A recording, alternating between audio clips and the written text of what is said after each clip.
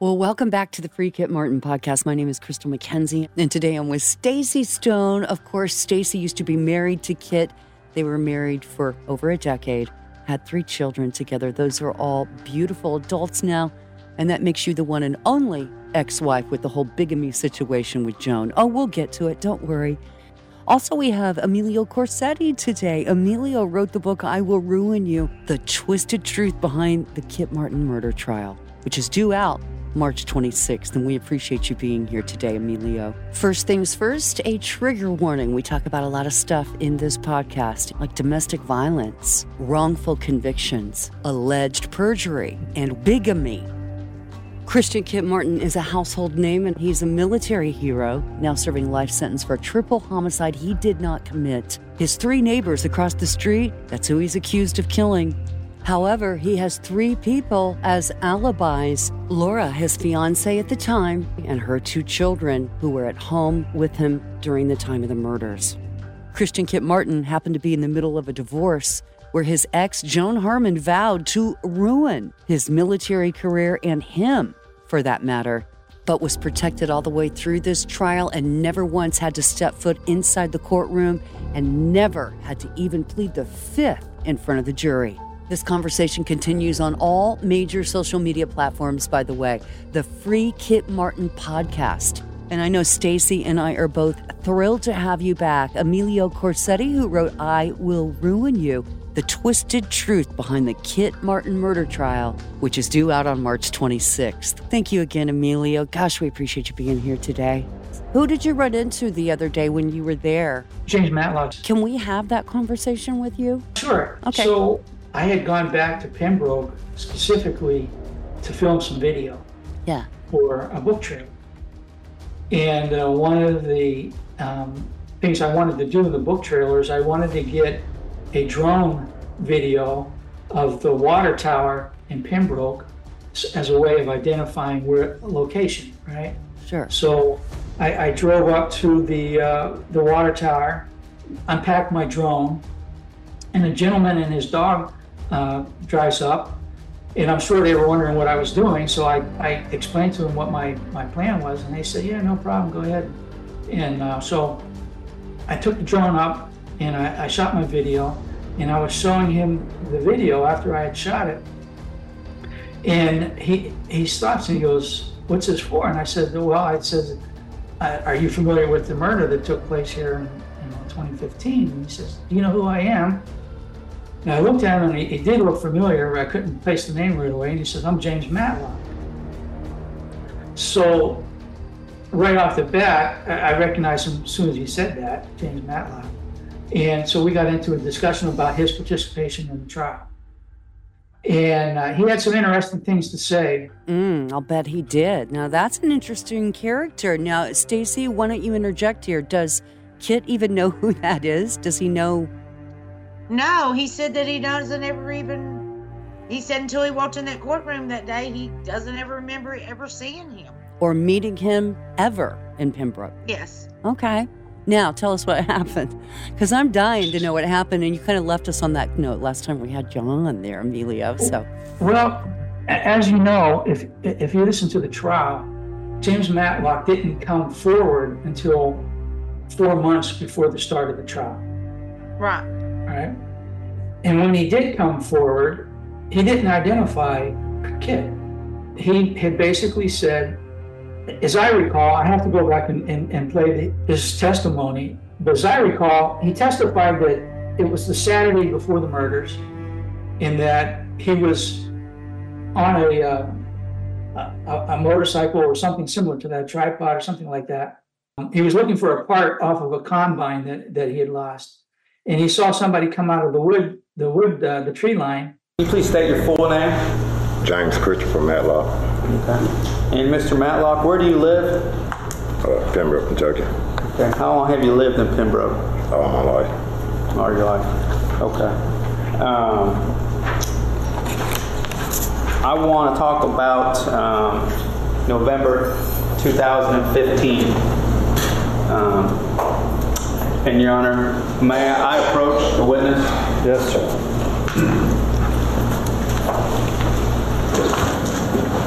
Well, okay. And so I want to talk to you about, there was an incident in Pembroke of a burning car. Do you remember that? Yes. Okay. And there were some murders. Do you remember the burning cars and murders in Pembroke? Yeah. Okay. And I want to talk about a couple days before that. Do you remember being out on that farm, on that property? Yes. Okay. And do you remember what day? It was on a Saturday. On a Saturday? Yes. The Saturday before the burning cars? Yes. Okay. So you were farming on that day? Yes. Okay. And do you remember what time of day that was? A little bit after 1 p.m.? Yes. Okay. Now, while you were out there on that field the Saturday before the burning cars were found, did you see anybody out there? Yes. Okay. And did you see the defendant out there? Yes. And how do you know the defendant? Do you know the defendant? Yes. Okay. I met him. I don't really know him. I met him through the guy on the farm I worked at. Okay. And My house is behind his. so you live near him? Yes, sir. Yes. Okay. And that's the person that you saw out there? Yes, sir. The defendant? Yes. Okay. And when you saw him, when you saw the defendant out there, did you talk to him? No, sir. No, sir. Did he see you? I don't know. Like I said, I was on the 3-wheeler. I come around. I just seen him when he came out. He was turning, going back down toward the wood line. Okay.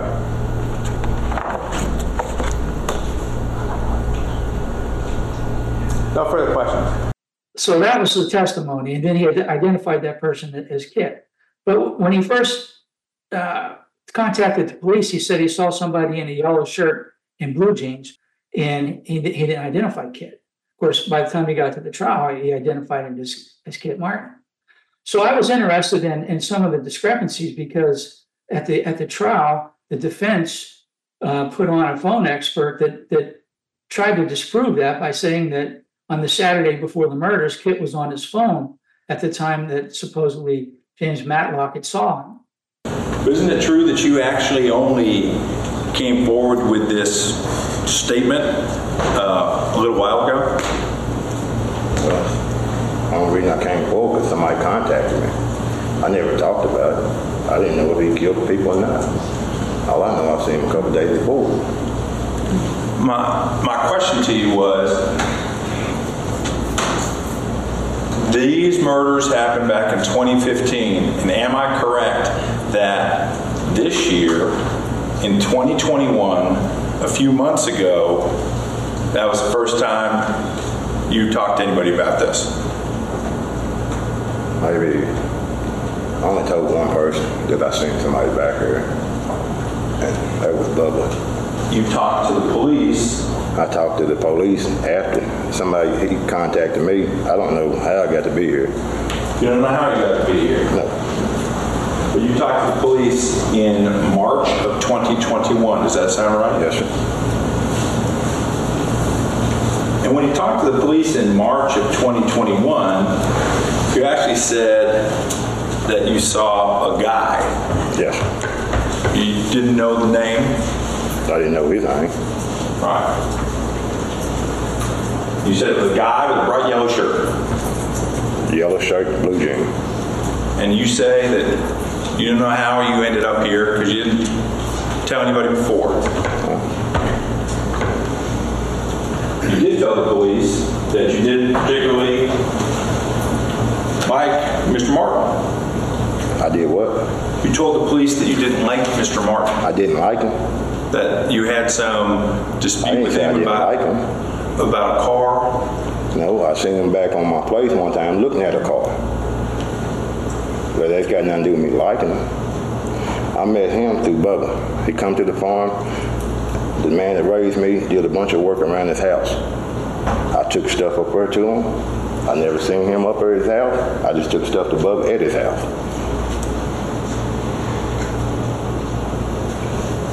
So you've seen him according to, I'm just trying to make sure I got this right, walking his dog back by your property? Is that right? Yes.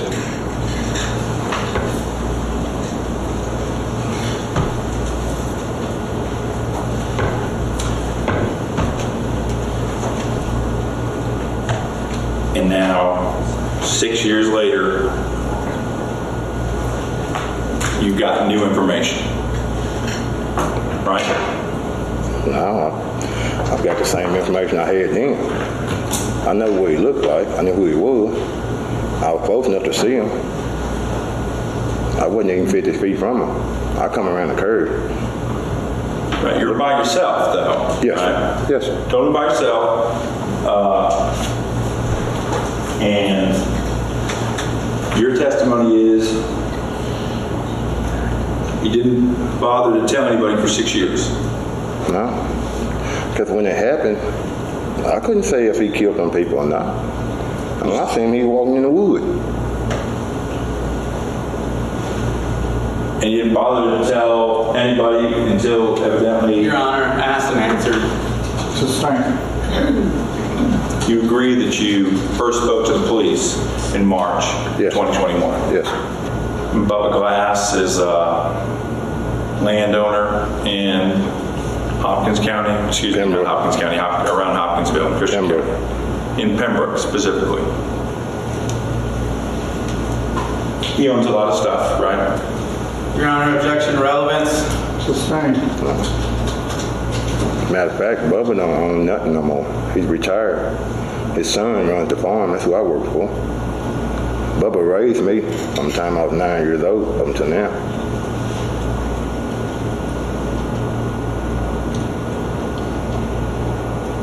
And the folks in Pembroke are small town, right? Yes, sir. And they're pretty close. Yes, sir.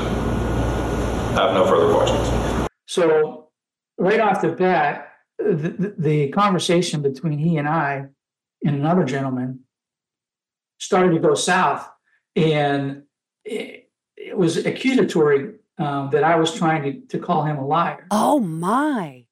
But basically, what I was trying to do was trying to get to the facts of what happened, right?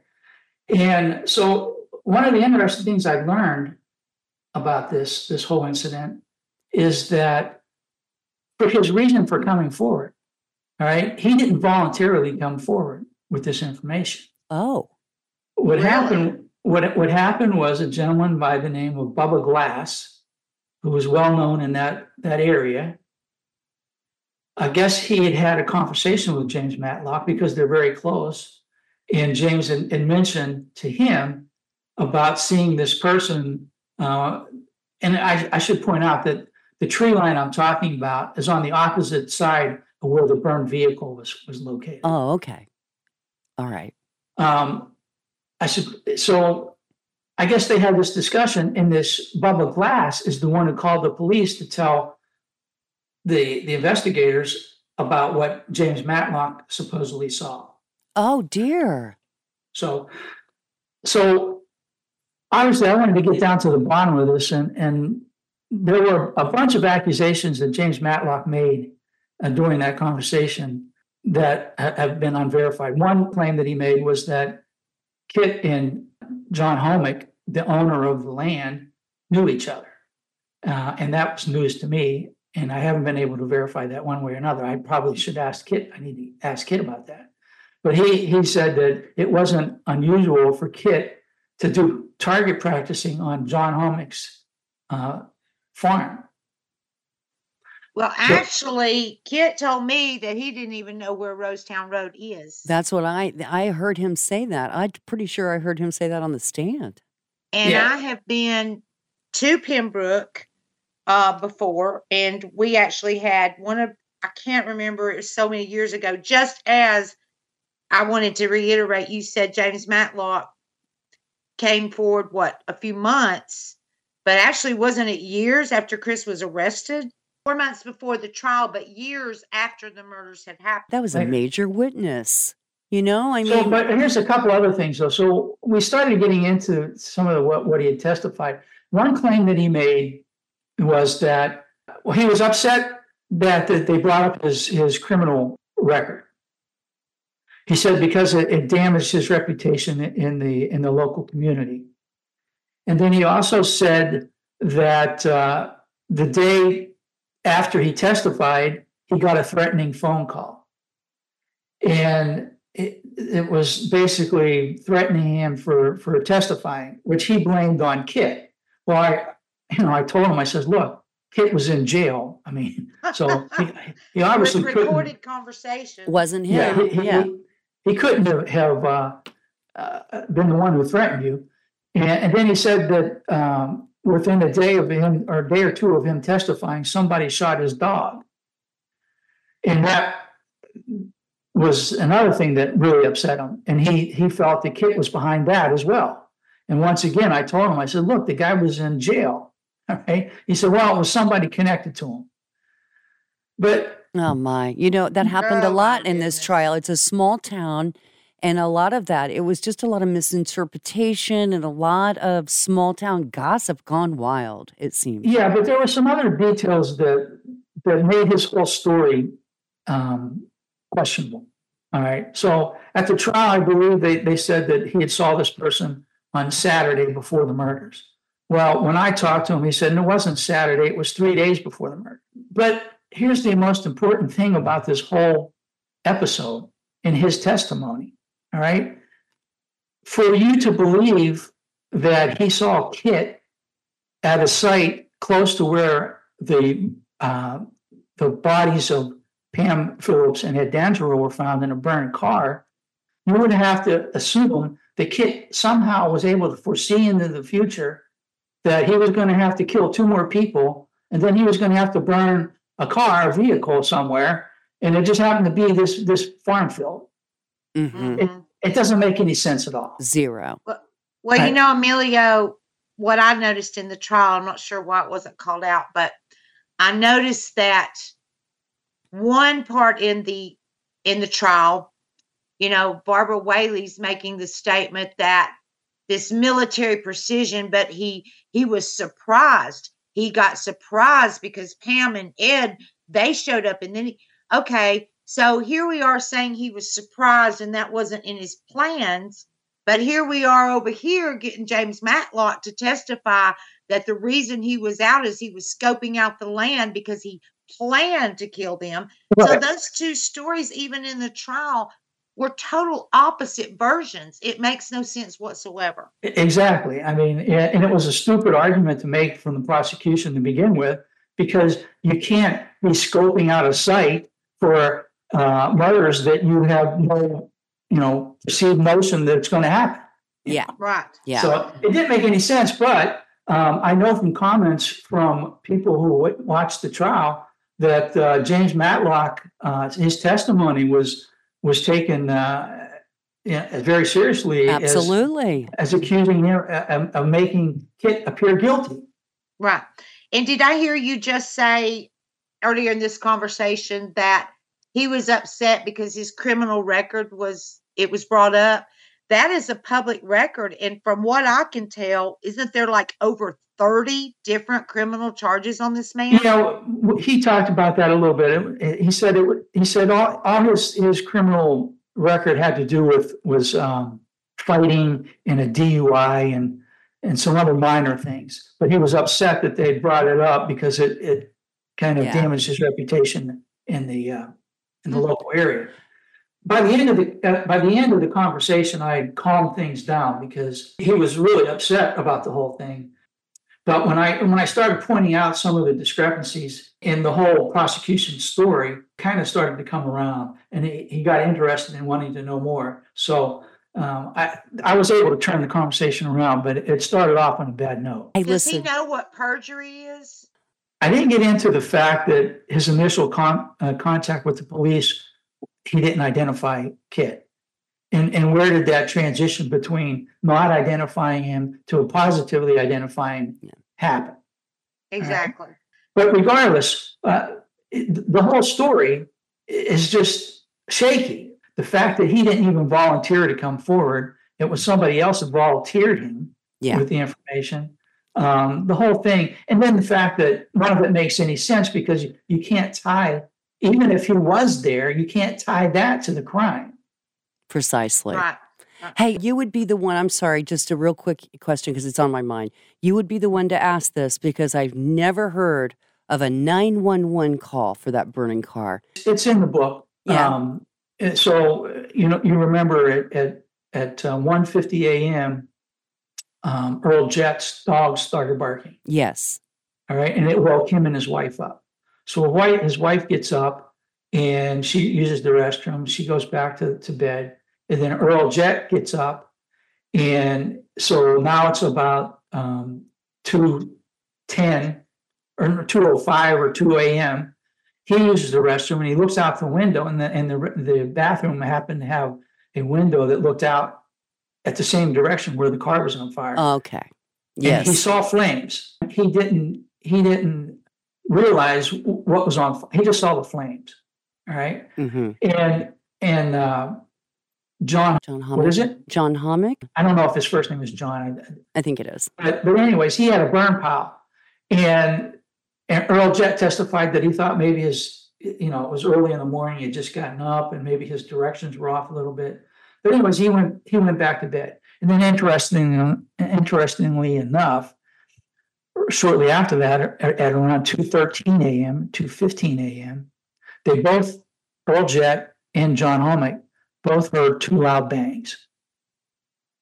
All right. Okay. And one of them called it, when a shotgun goes off outside your window. That's what Mr. Hommick said. That's exactly what he testified to. However, what the two loud bangs were most likely were the airbags exploding in the car. Exactly. From the heat. Yeah. All right. So the next morning, John Hommick gets up and he's going into town. I think it was around 8 in the morning. And he was driving by the Rosetown Road. He was on Rosetown Road going into town, and he still saw the smoke in he didn't identify it. He just saw smoke coming from something. And he went down the road. He drove down a little bit, and he saw that it was a vehicle. It was still smoldering. So he went back to John Hommick's place, woke John Hommick up, who was living in a barn for some reason. Home sweet home, he called it. So he's in a barn, and they both get up and they look and they see the smoke coming from the car, and then they call 911. So let me ask you a question. Do we know who owns this property? John Hommick. I'm going to be right back. John Hommick's. Okay. I got to get a glass of water. Okay, yeah, Go ahead. Ooh, he's got shorts on. We want to wear shorts. We want short weather. Yeah, we do. I've threatened people that walk in. Shorts. Yes, people walk in shorts here, at 60 degrees. And it's like, no, come on. We're in sweatshirts and we're jealous. So, so my question being, and I want to make sure I have this clear. John Hommick owns the property, and Earl Jett got up. He saw the flames. John Hommick didn't see them till that morning around 8. Is that correct? Yeah, somewhere between 8 and 9. Okay. So somebody sees the flames and they just go back to bed? No. See, they saw flames. Okay. But John Hommick has a burn pile. And he often burns things at night. I see. So that's what happened. Did you interview any of those guys, the owners, while you were there? John Hommick or Earl Jett? No, I did not. Oh, you did not. Okay. But I did go back to the scene. I did go back to Rosetown Road and into the exact spot where the car was located. Okay. And one thing I noticed, I was very curious about, I'm 99% sure that there were two vehicles on that road, right? So the first vehicle had the two bodies in it, and there's a turn in the road, and it was dark. It's 1:30 a.m. and the first car got stuck in the mud. Well, I drove down that road myself, and it was in November as well, so it was around the same time period. All right, so I do remember the road was pretty narrow, and there's a farm field on the left, and then there's a grassy low area to the right that's not farmed. But when I drove down the road, it was so narrow that I kind of had to do it was difficult to turn around and go back to Rosetown Road. Right? Let's put it that way.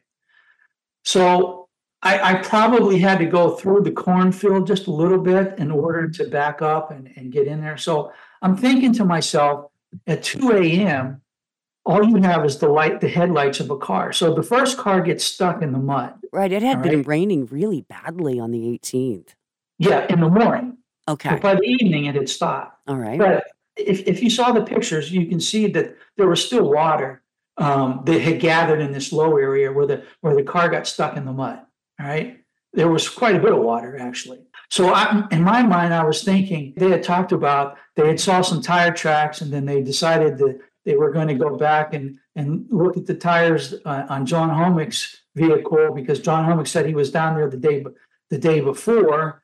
And they said they matched the tire tracks that they saw at the site of the burned car with his automobile, and then they left it at that. Okay. Right? Yeah. But when I went down, and I was physically in that location, I realized how tight it would be to turn around a vehicle. All right.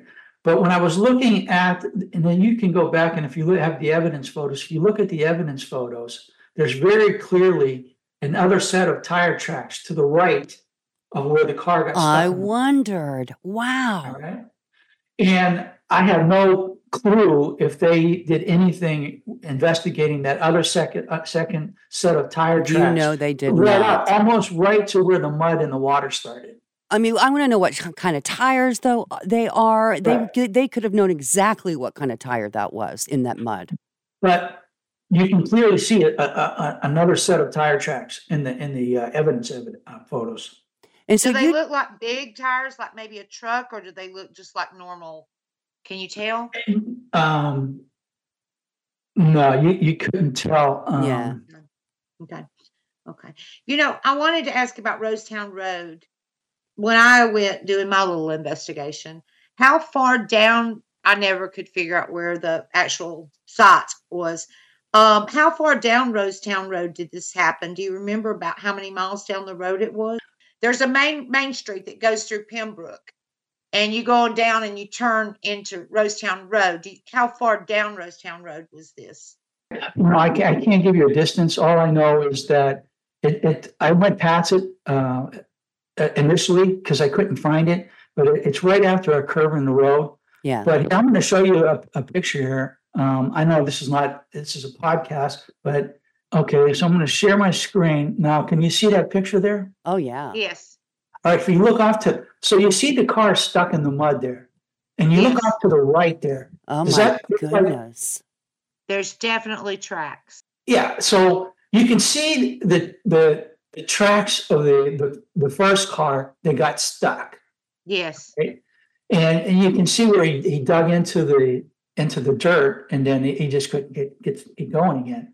But there's tire tracks in the mud behind the car, but there's no way they could have matched tire tracks that you see off to the right because it's filled with water. That's right. Emilio, do you suppose they were on their way to the burn pile with the car and then just got stuck? Is that your theory? I do not have a theory on that. That is one possibility. The other possibility is, okay, so they're driving around at 2 a.m. and there's 2 dead bodies in the vehicle. They obviously don't want to get stopped by the police. All right. They want to put this car on fire. So it's also possible that all they were doing was looking for a place, an open field where they can set this car on fire. And as soon as possible. It's like a lake around it. I can't, I've not ever seen this close up other than in the trial, and it looks just a big fuzz up on the screen. You can't really see it, and they never showed a very cool, distorted, like a good close up of this. This is the first time I've seen that picture, and it's like a lake all around that car. No wonder they got stuck. Yeah, exactly. Wow. I want to go back just a moment to, don't mean to backtrack so much, but it was a question about James Matlock. That was his name, right? Yeah. Testified. So he was talking to you, and he said he had shared this information with, who did you say? Mr. Bubba Glass. Bubba Glass. Okay. And so Bubba Glass heard his story, said he saw somebody, and he suggested he needed to testify. Is that right so far? Well, no, the way James Matlock explained it to me was Bubba Glass called the detective and say, I know somebody who saw something. Oh. Okay. That's interesting. Well, just Okay, while we've been here on this podcast, I looked him up. He actually ran for like a city council at one time there in Hopkinsville. So he's known in Christian County, it would seem. The strange thing about that is when I first encountered James Matlock, he had a dog with him. So, I mean, but he said he lived there. He lived on site where that water tower was, which what I got the impression that, this was like a county owned property, okay, and that he was in charge of maintaining that property. That was what I got. All right. Okay. Well, I want to interject here. The reason I wanted to go back to that is because if I have read correctly, the number one reason for wrongful convictions is misidentification. So, maybe the story fit, maybe he just thought he saw this, or there could be other scenarios for him testifying too. It's just, I don't know about you guys, but, guy and gal, but I would be hard pressed to think about 4 years ago today, or what did I see? Where was I at? What was I doing? I mean, sometimes it's hard to remember last month what I was doing, but to say on a specific date, I saw a specific person on a specific road at such and such time. I'm sorry, but I just don't buy that. I don't believe it. Yeah, unfortunately, his testimony, as contradictory as it was very detrimental to Kit's case. As Crystal mentioned, everything was so chaotic in the trial. It was so back and forth and hard to follow and hard to understand because there's so many moving pieces. But at the same time, if anybody had really sat and listened to that, as I've stated before, there was contradictions on the theory. I mean, was he out scoping this land, or did these people come home by surprise? It can't be both. Absolutely. Mm-hmm. Absolutely. And we don't know that, first of all, and I've heard it over and over from several family members, no one has ever seen, I mean, this is kind of minute, but no one's ever seen Kit in a yellow shirt. I mean, that's not like a color shirt that he would ever wear. So I thought that was an interesting little tidbit. Yeah. I thought that was an interesting little tidbit. Yeah. Well, I just can't remember it. I mean, I've known him for over 30 years. That doesn't mean he's never had a yellow shirt on. I just don't remember that to be right a color that he wore a lot. So that was weird. But I wanted to also interject this.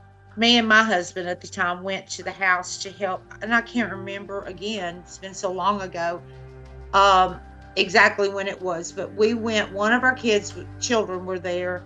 And the dog had got away or got loose. And we drove there an hour and a half, 2 hours away to try to help find this dog.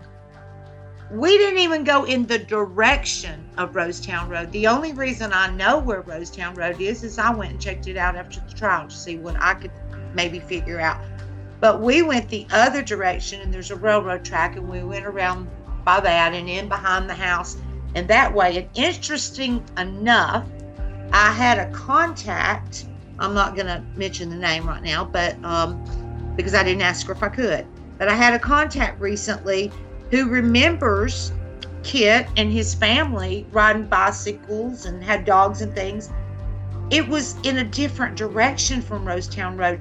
To me, from Kit's house on South Main Street, you would have had to go through the middle of town, by the Dollar General store and all that to even get to Rosetown Road. Mm-hmm. So that's not sensible to me. Okay, one of the reasons we wanted to talk to you today, of course, the book comes out on March 26th. It's I Will Ruin You, the twisted truth behind the Kit Martin trial.